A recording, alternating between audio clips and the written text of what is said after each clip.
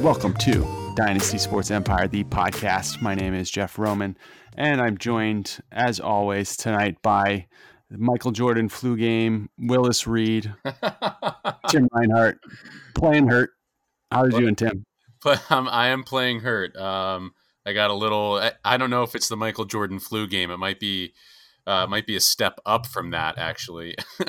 Wow. Yeah, dealing with a little bit of a toothache here.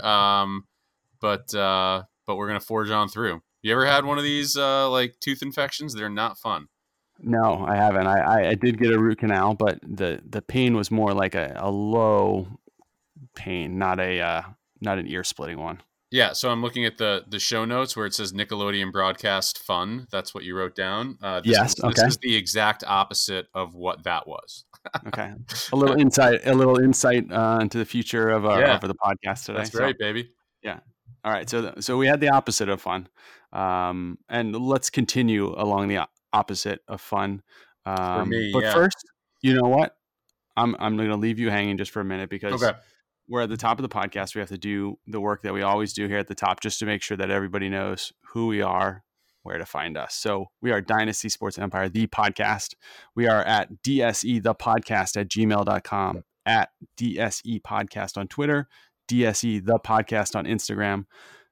As always, you can find us and the other wonderful podcasts on the Dynasty Sports Empire network at dynastysportsempire.com/podcast. So rate and review us on Apple Podcasts to help other people find us. We do have one new review this week from Conte 4 on Apple. 5 stars, of course. Always make it 5 stars. If you make it less than 5, it's not going to get read. So so Conte 4 says, working from home now, so fantasy sports podcasts help me get through the podcasts. This is one of my new favorites thanks to the content. Philly native. I'm not a Philly native, but I am a Philly person. I do live in Philly now. Residence. So there's a big difference to that. I'll do a little segue here because I went to a local, this was a few years ago. I went to a local sandwich shop and I said, hey, can I have a turkey sub? And they looked at me like 3 heads, right? Like, are you kidding me? And they're like, so where are you from? I'm like, I live down the street. No, they're like, no. Where are you from? Missouri. Yeah, I grew up in Missouri. Oh, okay. Obviously not from here. If you were from here, you would have called it a hoagie, and now I call it a hoagie from now on. So lesson learned there. So if you're in Philly, do as the Philly natives do and call it a hoagie, not a sub. Sub is not that. I believe that crosses the river into like the Princeton area of New Jersey. Absolutely. Yeah. South Jersey too. Was it Hoagie Heavens, the famous place in Princeton that everyone goes to? Now, quick aside, since we're doing our part of the podcast where we don't talk about sports at all. Have you ever taken the New York Times dialect quiz? I've seen a lot of people take it, and I have taken it. Yes, it is fascinating. I've done it myself. I've done it with my students, and it triangulates you. So accurate. It gives you 3 cities where your answers most cross. So basically, for those of the people that don't know it, you answer 25 questions, and it's multiple choice. And so, like for example, one of them is, what do you call a long sandwich that has cold cuts on it? And you can answer sub, hero, grinder, hoagie, all the different things. And you answer 25 of those questions, and then it basically tells you where you're from. And it pegs me Northeastern New Jersey like perfectly. And when I do it with my students, it pegs them like Central Massachusetts. It's wild. Yeah, and there's a little area, I'm always pegged the little area right around St. Louis, and there's like a couple of other little Midwestern cities, not that St. Louis is little, but other little cities that peg my dialect perfectly. And it's just a couple of little islands, because if you go further south, you get more Southern influences. Further north is more Chicagoland influences.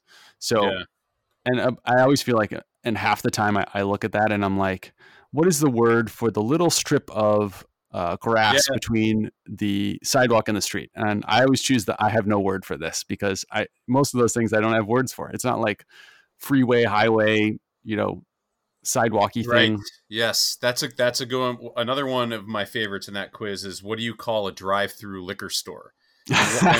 And one of the options is I've never heard of this. Right. That's right. I don't know what that is.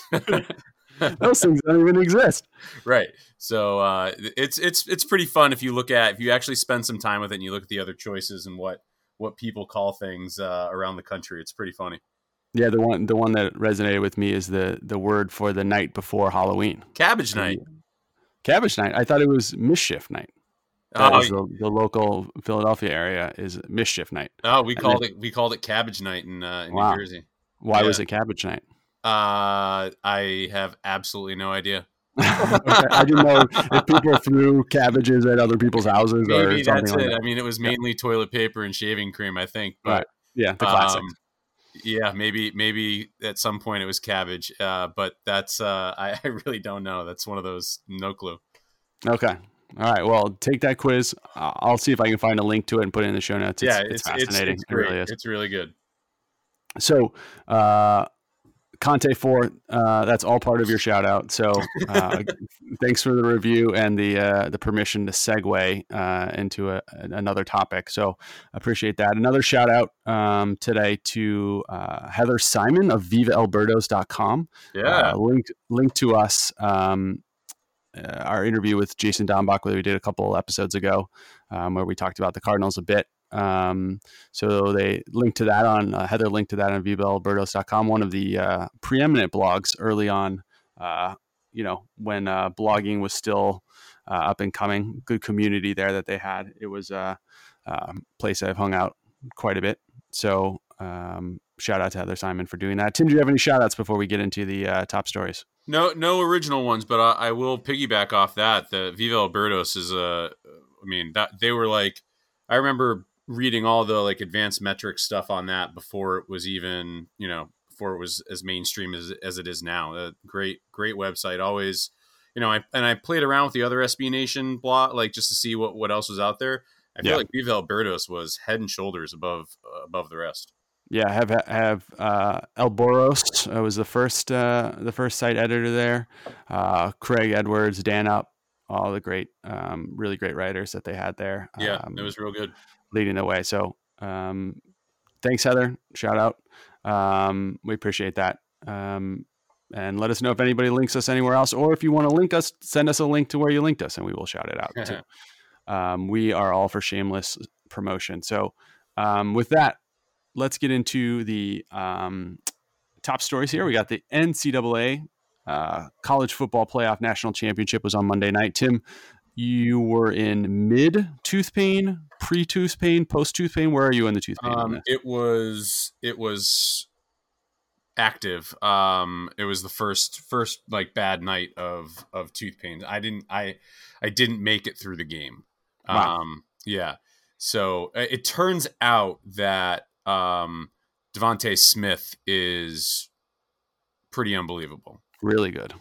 Yeah, and there was one point, I don't remember, maybe it was his 17th touchdown, but it was a play where he went in motion across the field, and I think it was Herb Street, I think, was being critical of Shaun Wade, the corner that was covering him in man.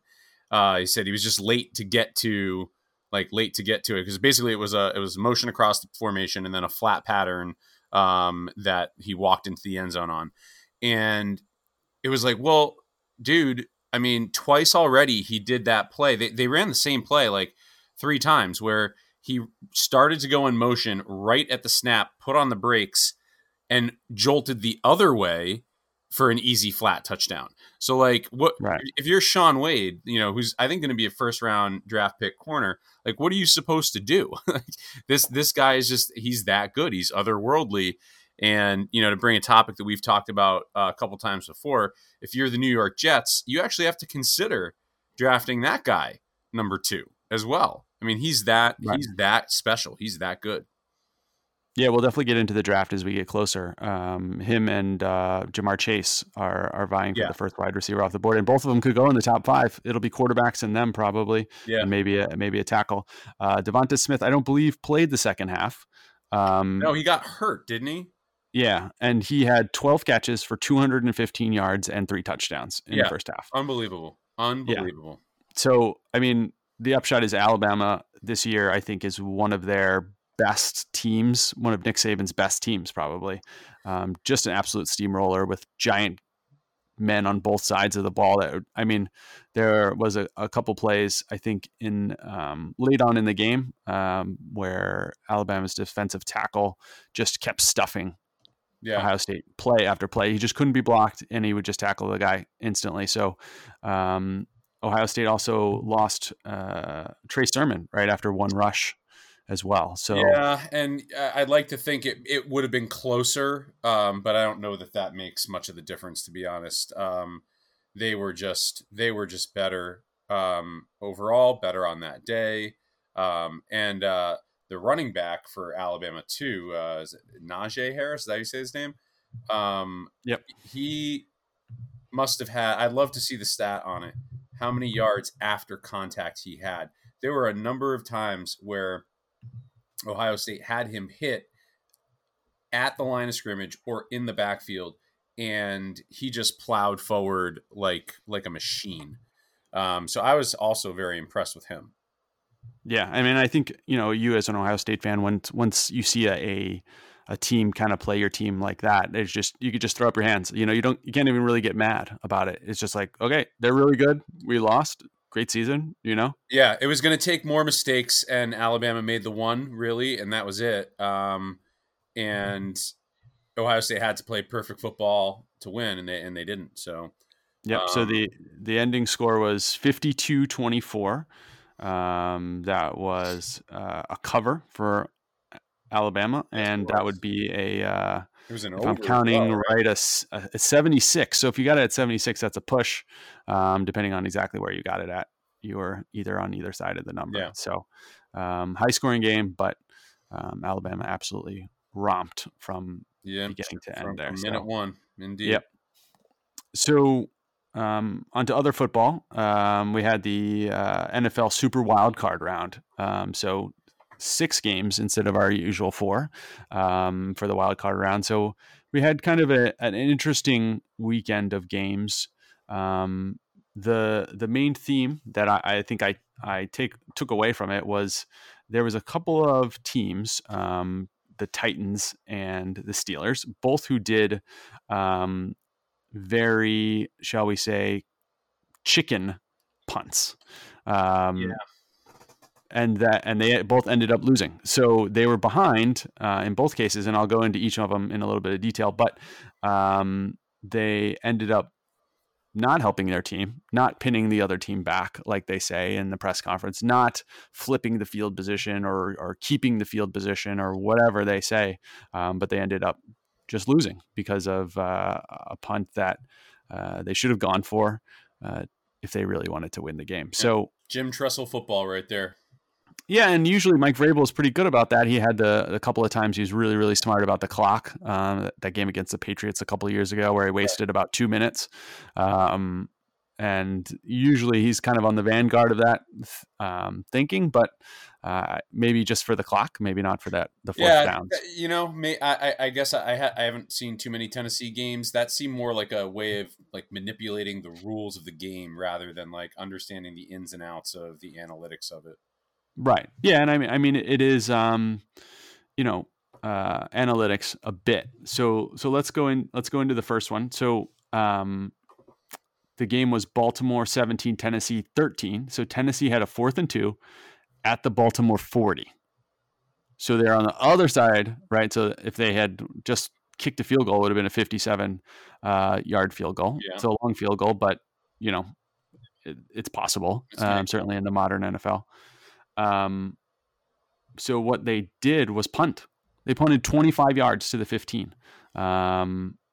And so I'm just looking at the 4th down decision bot on Twitter, and that they would have added almost 8 points of win probability had they gone for it versus punting. So win probability is out of 100. So when the game is over and you win, you have 100% win probability, right? Yeah. Makes sense. So that would have taken it from a 24% chance to win to a 33% chance to win if they had gone for it. So the bot called that the 3rd worst punt of the year. of the entire football season, it was the third worst punt, right? So there's only 2 times a punt was more egregious as far as affecting your win probability. So Right. to do that in the playoffs, down 4 points, right? So a field goal is not going to help you that much. No, you got to go for that. Exactly. I mean, you have Derrick Henry, you have AJ Brown, you have a team that's built to get 2 yards, and you're losing in the playoffs, and they don't go for it. I guess to defend Vrabel, which just for funsies, I guess, is that Derrick Henry hadn't been getting those yards. Yeah. They stifled him the whole game pretty much. So yeah, Baltimore did a really good job. Yeah, I mean, you still gotta go for that, I think. But I imagine that's what he was thinking. Right. Yeah, and I think their defense is not particularly tough either, but they were having an okay game. Obviously, they held Baltimore to only 17 points at that point. But I think I'm not so into the analytics. I think you're right. You have to look at what's going on in the game and throw it into a little bit of a goulash. And the best coaches do both, right? Yeah, right. You got to be able to do both. But this one just felt like something you really just had to do. Right. That just like to think about, this is maybe a bit sidetracking, but like to think about like the goulash, I guess, example that you thought of, like think of the World Series last year and Kevin Cash's decision to pull, why am I blanking on his name right now? Blake Snell. It's on a different team now. Right? Yeah. That the numbers probably said to do that overall. However, like the feel of that game, like you gotta taste the goulash and right. And make a different decision there. So yeah, absolutely. Yeah, no, you're absolutely right. You're absolutely right. So Tennessee went on to lose that one. Baltimore advances. The other game, the buzziest game of the weekend was Cleveland's upset of Pittsburgh. An absolutely wild, bonkers game. Cleveland on the first play scored a defensive touchdown when Mike Pouncey, this Steelers center, snapped it over Big Ben's head. And then Big Ben stood around like a statue while the entire Cleveland defense jumped on the ball. Yeah, I mean it's one of those things, like you look at these older quarterbacks like Roethlisberger and Rivers. These guys don't sneak, they don't throw themselves on the ground. They're kind of like, you know what? There's the famous in How I Met Your Mother, the Murtaugh list, right? The stuff that you are too old for, right? He famously says, "I'm too old for this," whatever. And so Big Ben just looked at it and said, "I'm too old for this," and he didn't do it. So they ended up going up 28-0. Cleveland did, but Pittsburgh started building, cutting into that lead, and there was a definite point where you felt like, oh no. Here it goes again. Cleveland is going to blow this one. Pittsburgh is going to come roaring back and win this. However, Pittsburgh had 4th and 1 at their own 46, so right about midfield. 4th and 1. They are down. They have 23. Cleveland has 35, so they're down 12, right? So they're in the middle of their comeback, and they decide to punt it, right? They end up taking a delay of game, but then they punt it. If they went for it, that would have been 7 points of win probability versus punting it. So another huge difference in punting. Like you're down 12. I mean, there's not a lot of possessions left in the game. Desperate times call for desperate measures, and it's 1 yard. We talked about Ben Roethlisberger. He probably could lay down for 1 yard. He probably doesn't want to, but he probably could.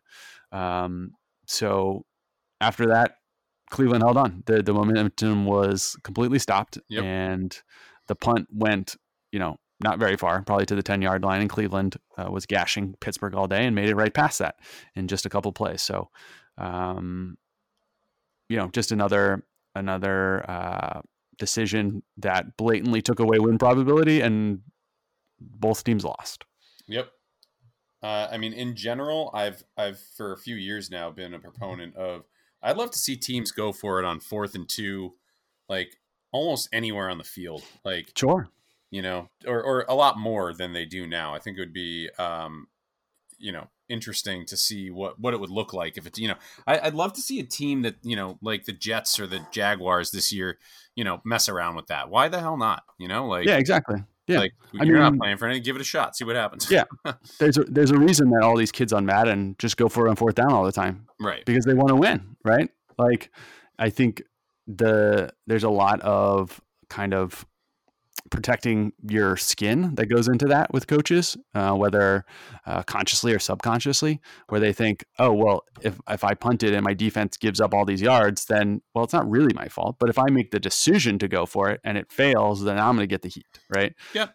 Yep. I mean, I'm glad I don't make those decisions, I guess. But it's fun to play the armchair coach, I guess, in this situation, and think you'd have the guts to go for it. Yeah. And I don't know if I would have the guts to go for it. I'm not saying that I would, but just looking at the numbers, those two things did not help them win the game, and both teams lost the game. So, yeah. You're in the playoffs, both teams were down. You have 4 downs, you got to use them all if you can. So, those are my big takeaways. The Saints romped the Bears as expected. Buccaneers held it a little tight against the Washington football team. Taylor Heineke, that was great. Had a pretty good effort there to keep it close. Everybody thought that was to be a blowout after no Alex Smith. So that was exciting for them. They might have a little quarterback controversy with a new rookie next year. So a battle, I guess, rather than controversy. I pay attention to this kind of stuff. Like when I watch games, when he scored that touchdown where he dove for the pylon, like Chase Young, who's not on the field at the time, sprints down there and starts like pointing at his name right in front of the camera. Like, this is our guy. And like, they obviously, like him. They obviously want to play hard. His teammates want to play hard for him. And I think that stuff matters. Yeah. And he started as the emergency Zoom quarterback, right? Yeah. The quarterback that would stay in quarantine just in case the other 3 got exposed, so they didn't have a Denver Broncos situation. So, pulled him off the street, put him on Zoom, and all of a sudden he's starting in a playoff game and having a pretty good game. So the football team ends their year on a bit of a high note. So they're certainly looking for towards next year there at the quarterback position. Yeah. The Bills also held off the Colts. The Good Rams upset the Seahawks. What a terrible game by the Seahawks. Oh my goodness. Yeah. I mean, there's another, Russell Wilson kind of fell off a cliff mid-season. There was some MVP talk early on, and I was in that. I was in that conversation. Yeah. And he just fell off. So, let's just quickly go into our divisional round matchups for this weekend. Yeah. I'll go chronologically on the games. So the first game on Saturday, 4:30 in the afternoon Eastern time, is the Rams against the Packers. The Rams have the best defense in the league. Packers have a great offense. That one should be a really interesting matchup, especially if the Rams start Jared Goff. Jared Goff came into the last game because Wofford got hurt early on. So he was dressed, but he had hurt his thumb, so they didn't start him. He played not great, but the Rams won anyway, thanks to an inexplicable Russell Wilson pick six on a throw to the sideline, which that changed the whole game there. Screen. Yeah. So Jared Goff, Southern California guy, never plays well when the temperature is below 45 degrees or something like that. So that should be an interesting. There's two different sides of the ball there. The Rams' great defense against the Packers' great offense, and the Rams' questionable offense against the Packers' defense, which is okay. Yeah, I'm going to go Packers on that one, I think. Yeah, I think that one is lining up for a nice Packers win there. Right. The next one on Saturday night is Ravens at Bills. So we have Josh Allen, which, as I predicted for my fantasy team, had a great week against the Ravens. and their running game. So it should be a pretty ground heavy game. Yeah, look out for those Ravens. They seem to have gotten hot at the right time and are playing really well right now. Yeah, and I think they there were some questions about them and Lamar Jackson after 2 years in a row of not winning in the playoffs, but he got that first win. And sometimes these things kind of snowball. So we'll see. Their defense definitely played better against Derrick Henry than they have played against the run in the regular season. So let's see if they have any other tricks up their sleeves against the Bills rushing attack. Yeah. I think that'll be maybe the best game of the weekend. Yeah, this should be a good one on Saturday night. Sunday at 3:00 Eastern time is the Chiefs against the Browns. The Chiefs are heavy favorites in this one after the Browns upset the Steelers. Yeah, look out for the Browns. Like what's Las Vegas saying on that one? Do you have the number there? Last I looked, it was 10. I don't think it's going to be a blowout.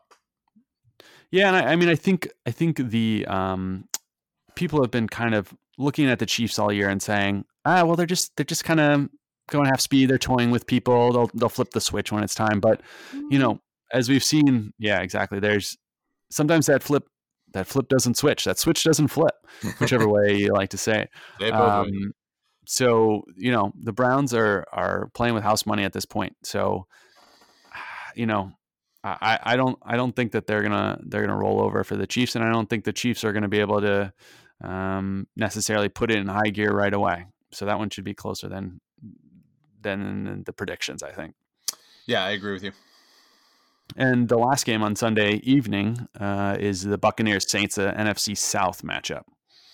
Third time Saints have won 2. It's always hard to beat a team 3 times in a year. But yeah, I like the Saints at full strength. Yeah, and Tom Brady looked pretty good against Washington's tough defense. They really there was a lot of hype about Chase Young and Sweat getting to Tom Brady, and they didn't.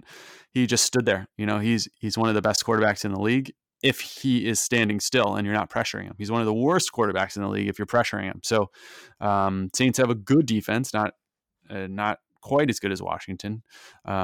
So I think they're going to be focused on trying to pressure Brady, and he's going to probably be focused on trying to get the ball out quick. So that one should be tactically interesting as well.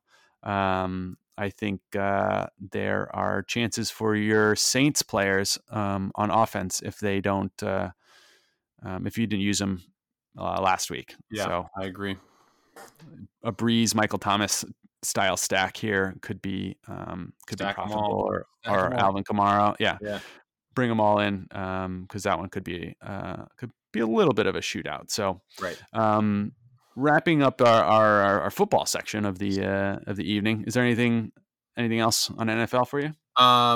Eagles go ahead and fire Doug Peterson. Sure. And it certainly brings to light a little bit more like what happened in that game. If he did it on his own, if he was told to do it, did he lose a locker room or something? It's all interesting. But there's a Super Bowl coach out there, a Super Bowl winning coach out there with a lot of teams that need a coach. Yeah, I mean, I think obviously I paid attention a bit because in the Philly area here, I think, obviously he's a good coach. I think he's made some bad decisions, especially who knows how much power he has over which players to pick and all that good stuff. But I think in the end, it came down to him and Wentz, right? Wentz had a giant contract, untradeable, and he said, I want out of here. I haven't talked to Peterson in weeks. Like, I don't want to be here. Peterson said, how that can happen, by the way. I don't know. Crazy to me. I mean, everybody's grown-ups, and we'll get into this in the NBA part, is like people just, I don't know. A lot of egos, there's a whole bunch of, I don't know, hangers on. I don't know, people whispering in their ear. I don't know. I agree. I don't know how it happens. But Peterson said, well, we need to trade Wentz. Wentz had a contract that's basically untradeable. Right.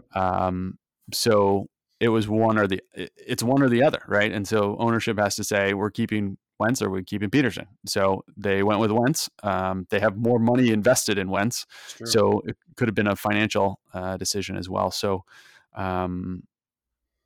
Peterson's out. Wentz probably stays. So that should be an interesting job. They have a lot of vets, a lot of big contracts. So not a quick turnaround, but they could probably surprise some people, kind of like Washington did this year, early on in the season, and maybe make a little run with the right chemistry. Yeah, and I don't know that is that division getting much better. I mean, I guess Dak Prescott comes back, so the Cowboys are gonna be better. But that's just been a mediocre division for a long time now. So anything goes. Yeah, it's gettable. It's gettable if they make the right moves, for sure. Yeah. All right, so we teased it before, but we're going to talk about a little bit more chemistry. Tim is more of a history guy than chemistry, so I will handle this part as we dig into the NBA section. Fresh off the presses today, blockbuster trade happened. So, but first we need to check in with our friend Jeremy Lin. So, Jeremy Lin played with Carmelo Anthony on the 2011 Knicks, and Carmelo played on the 2018 Houston Rockets with James Harden. So James Harden was traded from Houston, where he'd been in the last several years, to the Brooklyn Nets. So I'll go over the full set of trade pieces, and then we can then talk about each piece. There's wheels within wheels in this one, Tim, and jump in at any time. But I've got a couple of I don't know if they're hot takes, but I have a couple of pieces here that are quite rumbling around in my brain, I should say. Yeah, let's hear it. So the full trade is the Rockets end up with Victor Oladipo via the Pacers, Dante Exum, a couple other players, 3 first rounders from Brooklyn, 1 first rounder that was from Milwaukee via Brooklyn, and then 4 first round swaps. So in the NBA, you can swap first rounders, option to swap if the other team's first rounder is higher than yours, you can swap them. So it's basically like giving them another first rounder. So that's 8 total first rounders, basically. The Nets end up with James Harden. The Pacers end up with Karis LeVert via Brooklyn and a second rounder. And the Cavs end up with Jared Allen from Brooklyn and Taurean Prince, who I think is from Brooklyn as well.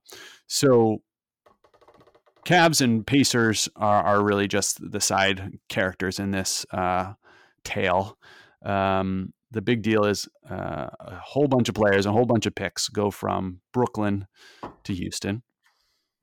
Right. And James Harden goes from Houston to Brooklyn. So James Harden had been talking a lot. He didn't end up showing up to training camp or preseason until very late. He had other things. He wanted to basically force the team to trade him. So he played actually for Houston early on. And then there was kind of a weird press conference last night where he was like, I want to get traded. Thank you. Bye. To the media members. So either he knew something was imminent or he just wanted to kind of put the pressure on a little bit harder.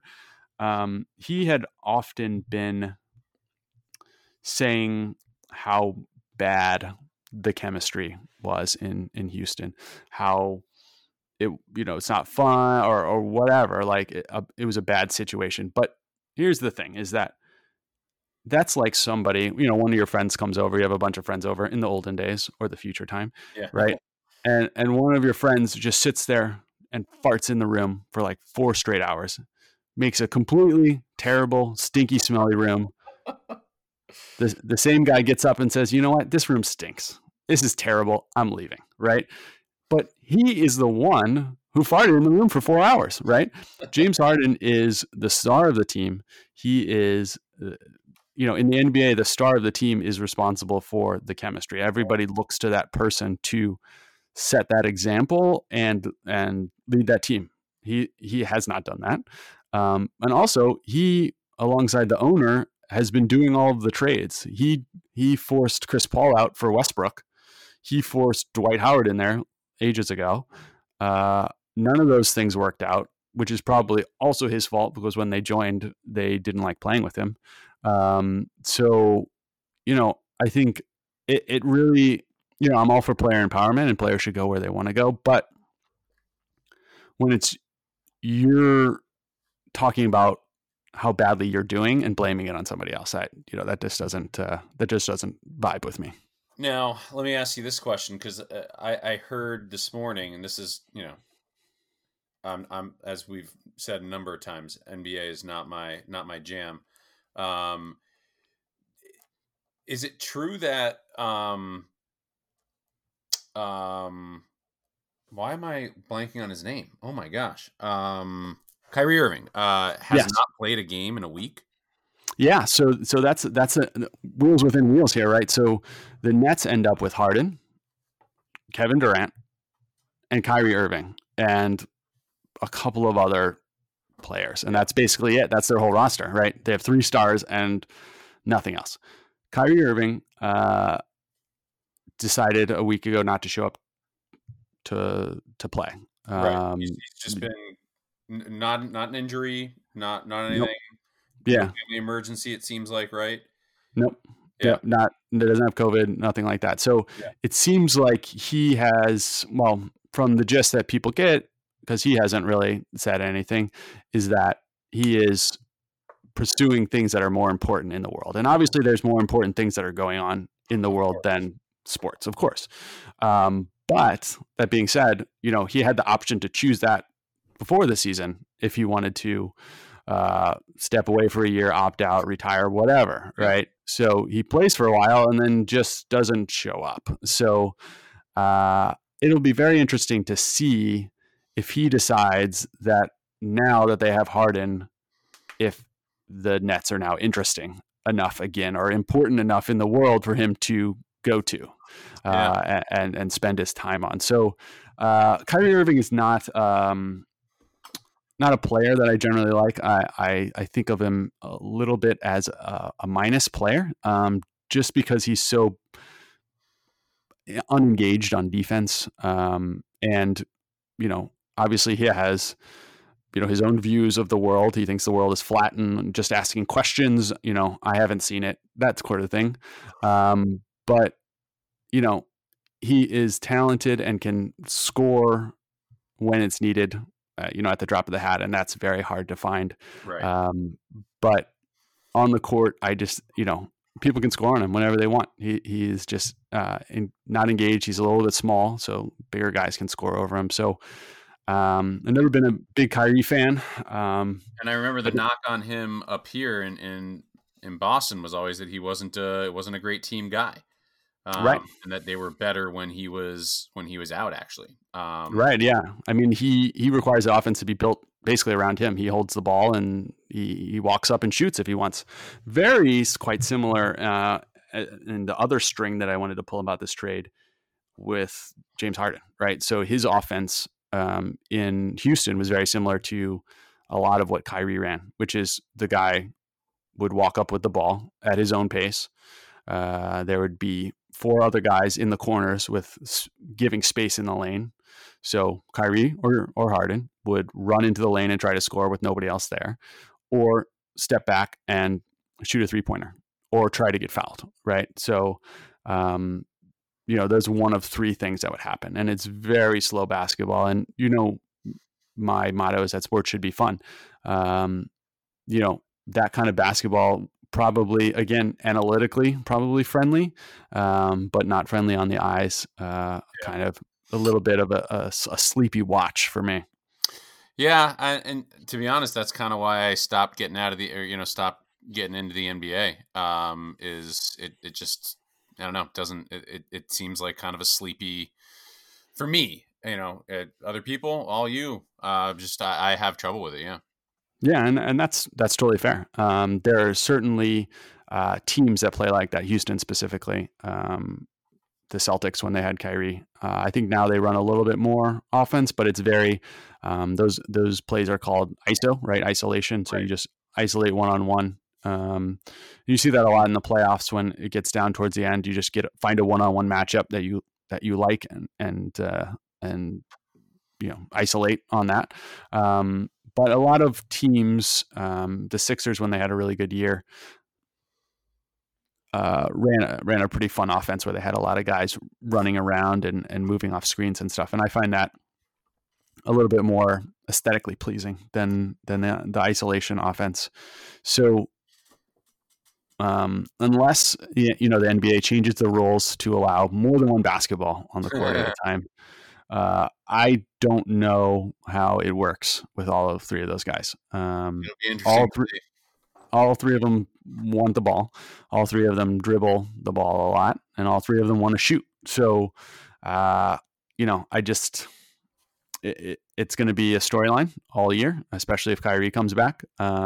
They have set themselves up to need basically to win the championship the next 2 years with the 2 years left on Harden's contract. So it also another string I want to pull here is the echoes. It has echoes of the trade that the Nets then were they the New Jersey Nets then, or were they the Brooklyn Nets when they made a trade from Boston to acquire Garnett and Pierce? Yeah, I think they were in New Jersey at the time, but yeah. Yeah, so maybe it was right before they moved to Brooklyn. They wanted to make a splash. They traded probably that many draft picks to the Boston Celtics for two aging stars from Boston who they wanted to win a championship, and they fell quite short. And then they were stuck kind of in the bottom of the NBA for years and years because they didn't have any draft picks. All the draft picks were in Boston. They had several top 5 draft picks that went over to Boston and helped Boston rebuild their team, including Jason Tatum, while Brooklyn just kind of sat there in the bottom with nothing. And they eventually, only way they got out of it was that they are in a big enough market that both Kyrie and Durant wanted to sign there. So that's the only way they made it out of the morass. So they are looking at a potential problem for that again. I mean, they are trading draft picks in 2026 and 2027. Durant and Harden are going to be long gone at that point. But all that being said, and I probably said a lot there, I still think that they had to do it. They obviously had a weird situation with Kyrie going on. They had a chance. Harden authorized them as one of his available destinations. So I think a player the caliber of Harden does not come available that much, right? No. They got one in Durant in free agency. So to add another top 5 player, I think you still have to do it. It's going to be, for fans of the Nets, it's going to be a very weird year. It's going to be drama because Durant always loves drama. So it's going to be weird, but they're going to get into the playoffs, and when it comes down to the end of the game, they're going to have 3 guys that can make a shot, and that's more than any team that they're going to play against. So that gives them a huge advantage. Yeah, and I'm interested, like you said, to see how it all works together for them if they're able to coexist. Yeah, and NBA fans and the NBA loves drama, so it's going to generate so much. It's going to be, especially with a lot of media located in New York, it's going to be a lot. So that'll be a fun part of it. My Sixers were on the outside looking in of that trade. They certainly were one of the destinations that Harden had approved. I kind of I'm breathing a little bit of a sigh of relief because that circus isn't coming to town. So I think Harden would have made their team better, certainly depending on what they had to trade. But avoiding that circus is really a good thing. I think it would have overall caused problems. I think the Nets have a couple of, Durant could say he's the best player and kind of be the alpha dog, but not, the Sixers bringing in a talent and a character as big as Harden would have caused issues, in my opinion. So they're probably farther away from winning, but maybe a little bit more happily than they would be. So it's all about fun, Tim. That's what I say. That's what we try to do here. So we cover the NFL, we cover the NBA. we're up near our 45 minutes here. Tim has fighting through a massive toothache, so I appreciate that, Tim, for you battling through, take it on. We gotta keep it rolling. So you got to do what you got to do. Sometimes you just have to, sit down at your desk and talk about sports for 45 minutes on a Wednesday night. Real quick, because we teased it, or I did at least. Did you watch the Nickelodeon broadcast with your kid? I did not watch the Nickelodeon broadcast. I heard a lot of good things about it. Okay. Again, I think we get back to what we talked about at the top and what we just talked about, which is like sports should be fun. And I think that gets into a niche of where the NFL has problems. And that's, the games and the announcers are not having fun, right? You see a touchdown and it's like, Jim Nantz saying, unless it's the Patriots, right? That's when Jim Nantz gets really excited for his buddies. But any other team, Jim Nantz is kind of like, touchdown, whomever, right? So the Nickelodeon broadcast, if you haven't seen it, there's plenty of clips online, but the touchdown was scored and they had the, CGI slime shooting from every corner of the touchdown and creating a kind of a slime slip and slide in the end zone. And the announcers go crazy and are making sound effects. And, I thought it looked fun.